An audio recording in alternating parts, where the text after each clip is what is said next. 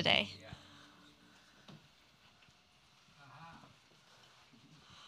Well, good morning, everyone. It is my privilege to be sharing the word with you today, but why don't we just open in prayer before we get started? Father God, we thank you for this opportunity to gather around your word. And Lord, we just pray that the word that you send out will achieve what you intend it to achieve. And Lord, that it would be for your glory and your honor.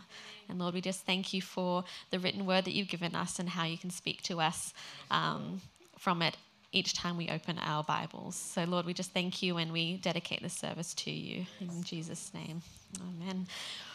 Well, as Matt said, I'm the secretary of the board. I work for the church in administration, and it's really a privilege to be up here. My first time, so do bear with me. But I'm going to be continuing today the series that Pastor Matt started a couple of weeks ago about being known by God. And he spoke about Abraham and the fact that he was a friend of God, and really highlighted 2 points in Abraham's life where he had to step out and when he had to look up and remember the promises of God. So today we're going to be continuing in this theme of being known by God, and we're going to be looking at Queen Esther. Now, if you've got your Bible, we're going to be reading from chapters 4 and the start of chapter 5. But before we get into it, I'm just going to give you a bit of a summary of the story up until this point so that you know what's going on. So the book of Esther, it opens with the king of Persia, King Xerxes, or your translation might say King Ahasuerus. And he is just concluding a big show of his riches with a 7-day banquet. And at the banquet, he calls for his wife, Queen Vashti, to come and present herself to all of the guests. And actually she refuses. And so the king, he asks his advisors, what should I do with her after she refuses my command?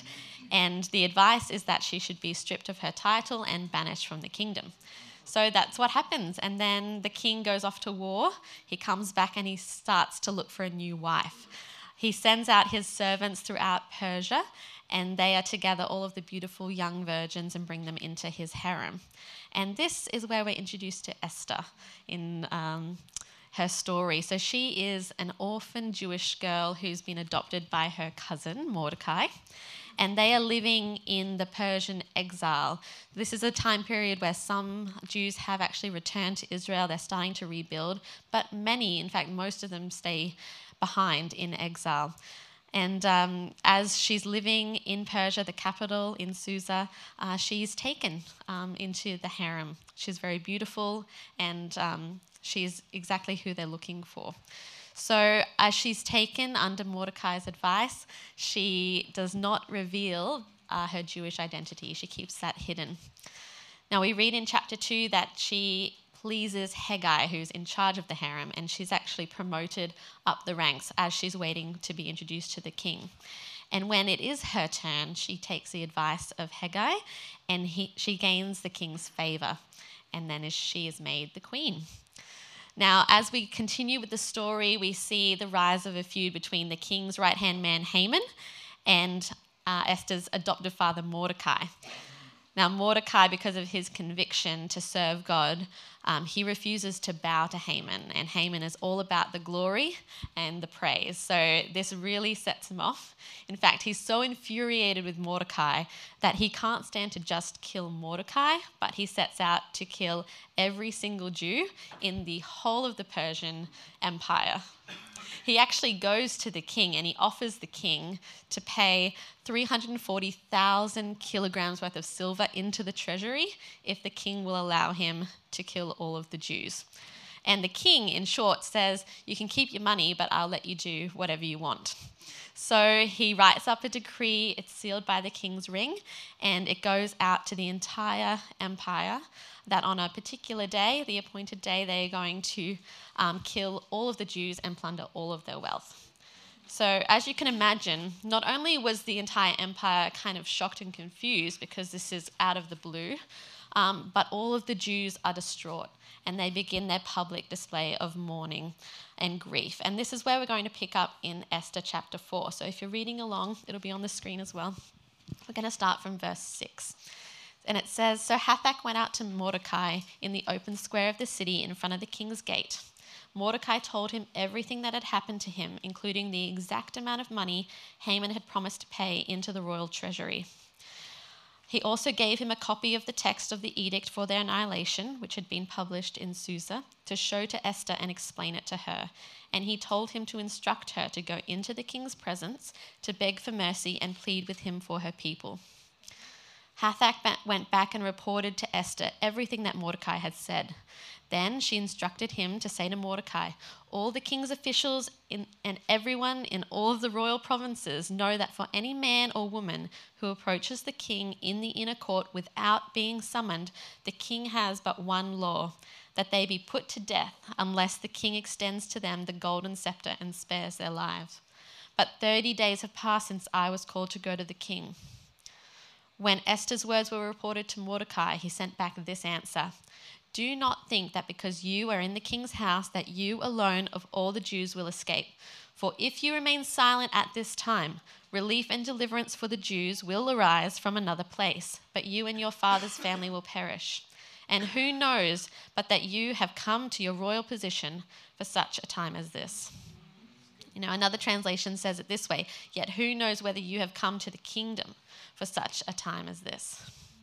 Now, has anyone had a "for such a time as this" moment? This is a big deal for Esther. Imagine Queen Esther. She's looking back at her life up until this point. She's been orphaned as a child. She's adopted, but she's living in exile under foreign oppression. Then she's taken from her family to live in a harem, which is kind of like a jail. She can't leave. She's hiding her identity and she's living this secret life. And then, miraculously, she is promoted to queen. So just when things begin to look up for her, an edict comes proclaiming her destruction. And she is told that she should risk death to try and save her people.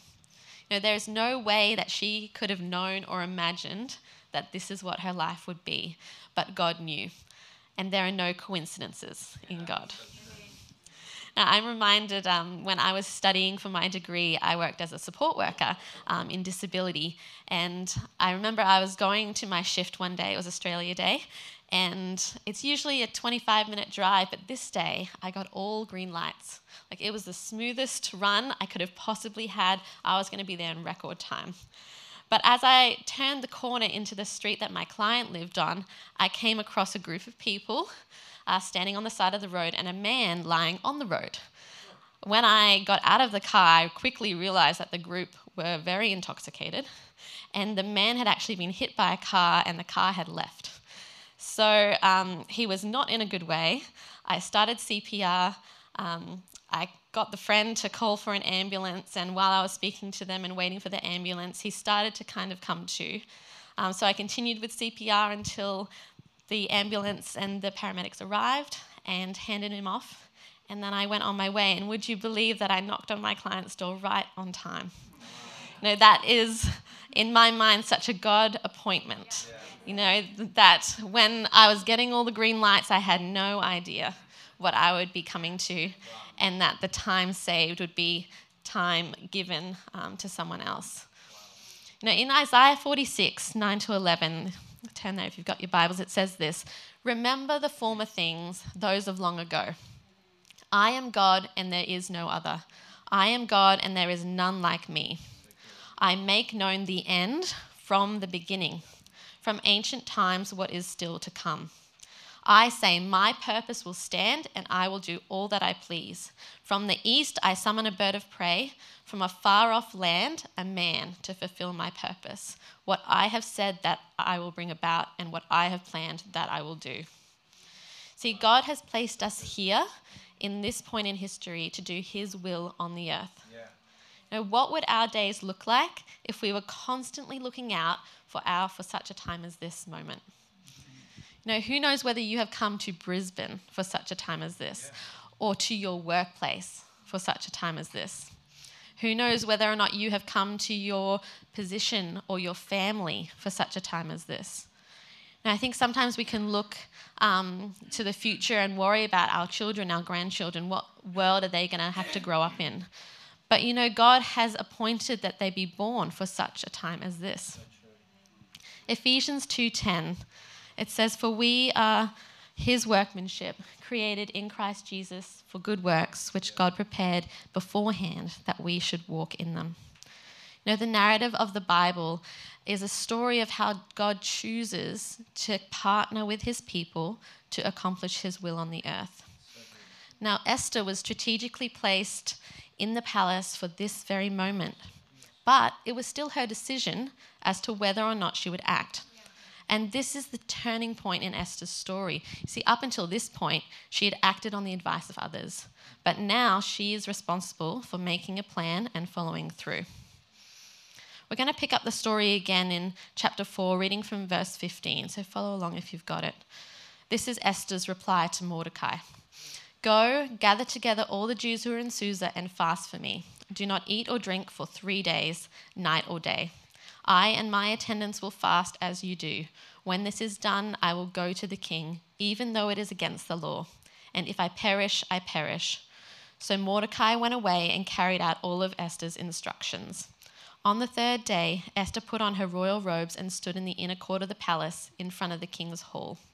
The king was sitting on his royal throne in the hall facing the entrance. When he saw Queen Esther standing in the court, he was pleased with her, and he held out to her the gold scepter that was in his hand. So Esther approached and touched the tip of the scepter. Then the king asked, "What is it, Queen Esther? What is your request? Even up to half of the kingdom it will be given you." So Esther, she presents her request to the king. She asks him to attend 2 banquets. At the second banquet, Esther pleads for her life and the life of her family. Again, she is shown favor by the king.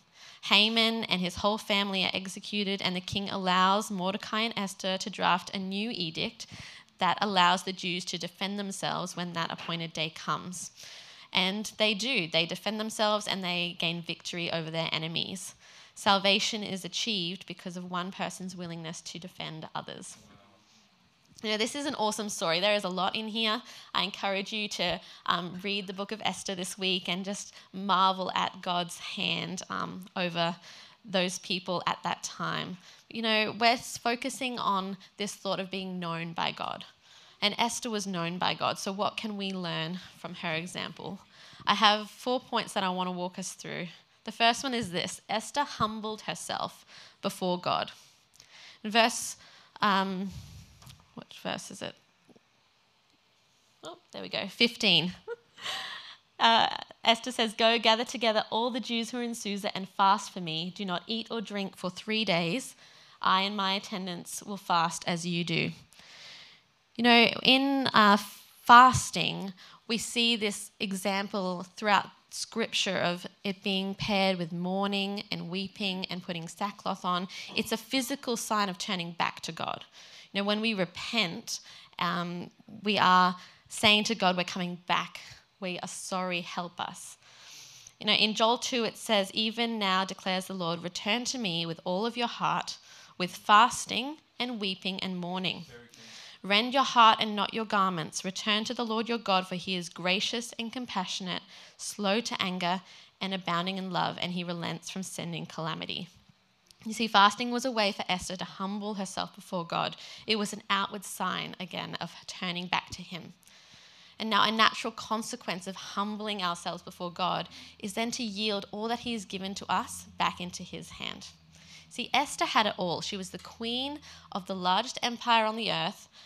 She could have any physical possession that she desired. She had servants, she had wealth, she had fame. There was nothing that she lacked. And because she had hidden her Jewish identity, there was a chance that she could have survived the genocide. But as she humbled herself, she realized that all of this was nothing compared to God, the Creator. She remembered that everything she had was a gift, and she made herself willing to sacrifice everything to save others. When we acknowledge that everything we have is from God, that he has given us our position, our possessions, our influence, as we humble ourselves before him, our only response can be to offer it all back. Now, in Psalm 116, it says it this way: "What shall I return to the Lord for all of his goodness to me?" As we humble ourselves at the foot of the cross, as we repent and turn back, What is our life that we can't give it up for Jesus? To be known and used by God, we must remain humble before him. The second point is this: Esther remembered God's unchanging character. In verse 13, Mordecai is reminding Esther relief and deliverance for the Jews will arise from another place. She can depend on God's promise and his unchanging character. God's purposes will stand. What he has planned will come to pass, whether we participate or not. God invites us in, not because he needs our help, but because he delights to work in partnership with us, with his creation, so that his glory might be revealed. Malachi 3:6, it says, "For I, the Lord, do not change. Therefore you, O sons of Jacob, are not consumed." By remembering who God is and what he has promised, Esther remained firmly rooted in her faith. A few weeks ago, Pastor Matt shared an awesome sermon all about this topic called Building God an Altar. Practical ways that we can help ourselves to remember who God is, what he has done, his faithfulness to us, and how he's loved us. I encourage you, it's on our Spotify page. You can go back and have a listen to that one. But it's so important that we have these altars so we can look back and remember. When problems arise, challenges, heartaches, what is our response? Are we able to remember who God is, what he has said, what he has done? Do we remember his faithfulness, his mercy, his grace? Or do we distance ourselves? Do we doubt God's love and his sovereignty, or turn to others for support and advice? To be known and used by God, we must remember his unchanging character. Number 3, Esther chose self-sacrifice. Verse 16, it says, "When this is done, I will go to the king, even though it is against the law, and if I perish, I perish." If I perish, I perish. Esther has made up her mind. She has counted the cost. She knows what is at stake, and she decides to put her life on the line. There are no guarantees. Esther says she hasn't been summoned in 30 days. She fears that she's actually fallen out of favor with the king. There's a high chance that she could go in and be killed before she even gets a chance to speak a word. But Esther is resolved. She's willing to give up her life. And this is an incredible act of courage. Now, we know that Esther isn't killed. She does find favor with the king. But it's such a bold statement. Our call is likely not to risk death by trying to convince our husband not to commit genocide. But we are called to a life of self-sacrifice. In Matthew 16, Jesus says to his disciples, "Whoever wants to be my disciple must deny themselves, take up their cross, and follow me. For whoever wants to save their life will lose it, but whoever loses their life for me will find it." See, taking up our cross means denying ourselves and our pride and choosing the kingdom instead. Are we willing and courageous enough to sacrifice our life? Or maybe less intensely, are we willing and courageous enough to sacrifice our time, our pride, our resources? Before we can get to "if I perish, I perish," we need to first get past "if I'm embarrassed, I'm embarrassed." The choice between self-preservation and self-sacrifice is not easy. It goes against our nature. We don't like to be uncomfortable. We don't want to choose to suffer. It is a courageous choice to be able to say, "I'm willing to give up my life," or "I'm willing to give up my job. I'm willing to give up my time. I'm willing to give up my pride, my money for this conviction." Maybe the risk that you're being invited to take is to share the gospel with someone, and "if I'm embarrassed, I'm embarrassed." Or maybe the risk you're being invited to take is to reveal your Christian identity at your workplace, and "if I'm ridiculed, I'm ridiculed." Maybe the risk that you're being invited to take is to speak truth into a situation, and "if I'm rejected, I'm rejected." Or maybe you're being called to sacrifice and give generously, and "if I don't have enough, then I don't have enough." When we look at Jesus and try to follow his example, there is nothing that he was not willing to sacrifice for the sake of the kingdom. He sacrificed time, He sacrificed physical comforts. He sacrificed sleep, I'm sure. And ultimately, he sacrificed his life to do what God called him to do. To be known and used by God, we need to be willing to choose self-sacrifice. And finally, number 4, Esther acted in accordance with God's general will. The book of Esther is unique in that it doesn't record any direct communication between God and the characters.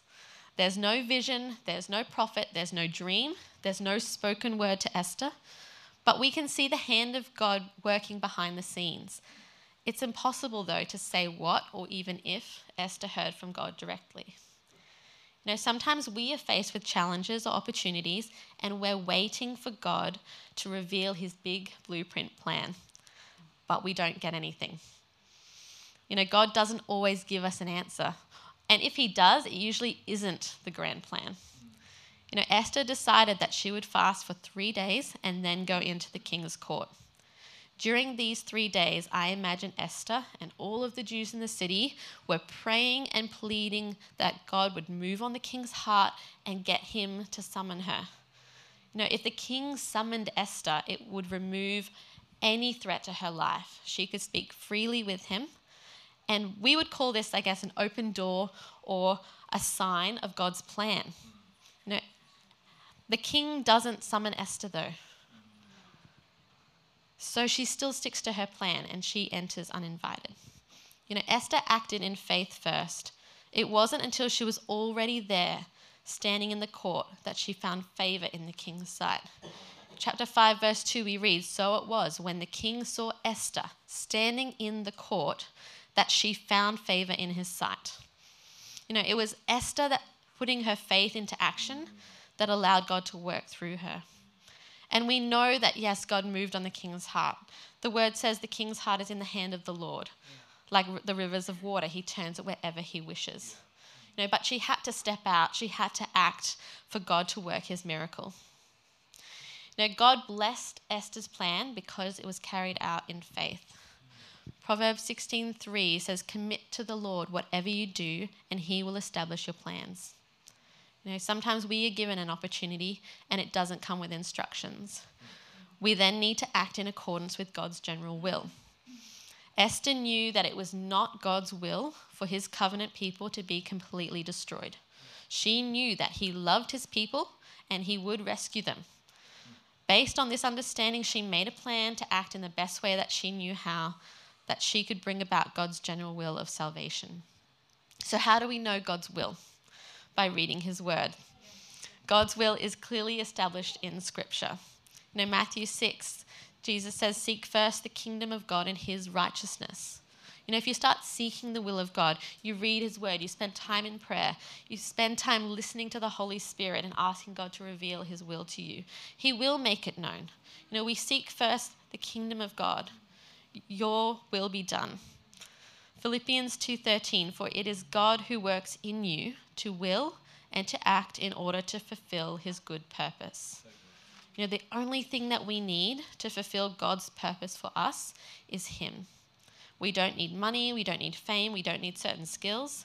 We just need the Holy Spirit working through us and in us and the faith to step out. To take that first step, to go after the miracle. We can't be paralyzed by the lack of an open door. Go up and knock and see what God can work through you. So how do we live for such a time as this? God has called each of us for a purpose, something that he has ordained from the beginning. He knows us intimately. He knows everything about us. He sees the end from the beginning. But God chooses to partner with us to see the kingdom come on earth as it is in heaven. We are constantly living for the opportunity for such a time as this moment. But how do we respond? We need to stay humble before God.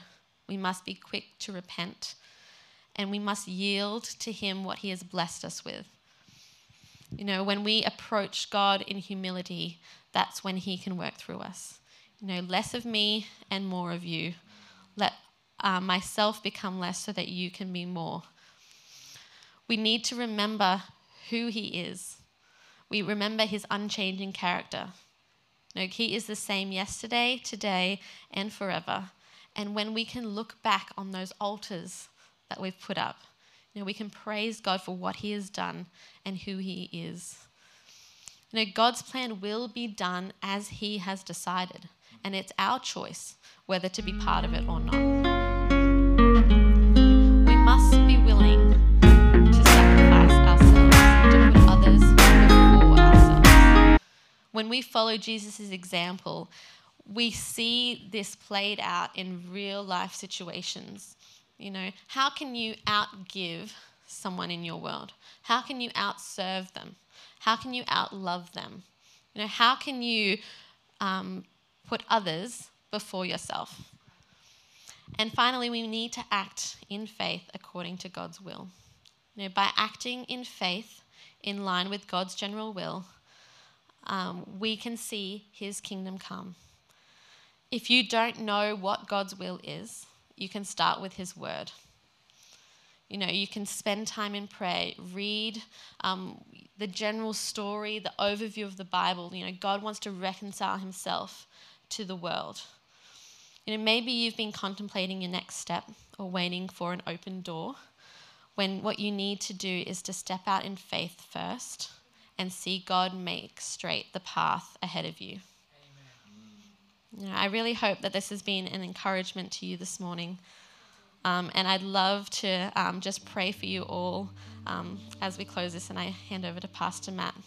So why don't you join me? Father God, we thank you for this amazing testimony of your power, your providence. Lord, that you see the end from the beginning, and you have called us by name for a call that you have set in advance.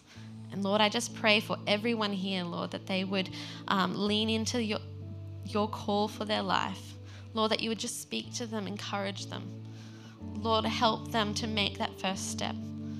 God, that you would give us a new revelation of your love for us. Lord, I pray that we would be able to come humbly before you. Lord, that you would just wrap your arms around us as we come back and we turn back. Lord, as we repent and we yield what you have given to us. And Lord, we know that you are sovereign over all things. Lord, your name is above all other names. You are our creator. You are the author. You are the perfecter. So Lord, we thank you for this opportunity to partner with you, God, to see your kingdom come, your will be done on earth as it is in heaven. And Lord, we just pray that you would just build up our faith. Lord, that we would be able to share testimonies with each other, Lord, and give glory to you and honor to you. Lord, that you would just build us up. Lord, keep working. We want to be a willing sacrifice. Lord, we want to be used by you. So Lord, I just pray thanksgiving, Lord, for what you're doing in us, Lord, what you're doing through us, what you are going to do through this church, Lord, through these people. And I just thank you and praise you for everything that you're doing. In Jesus' name.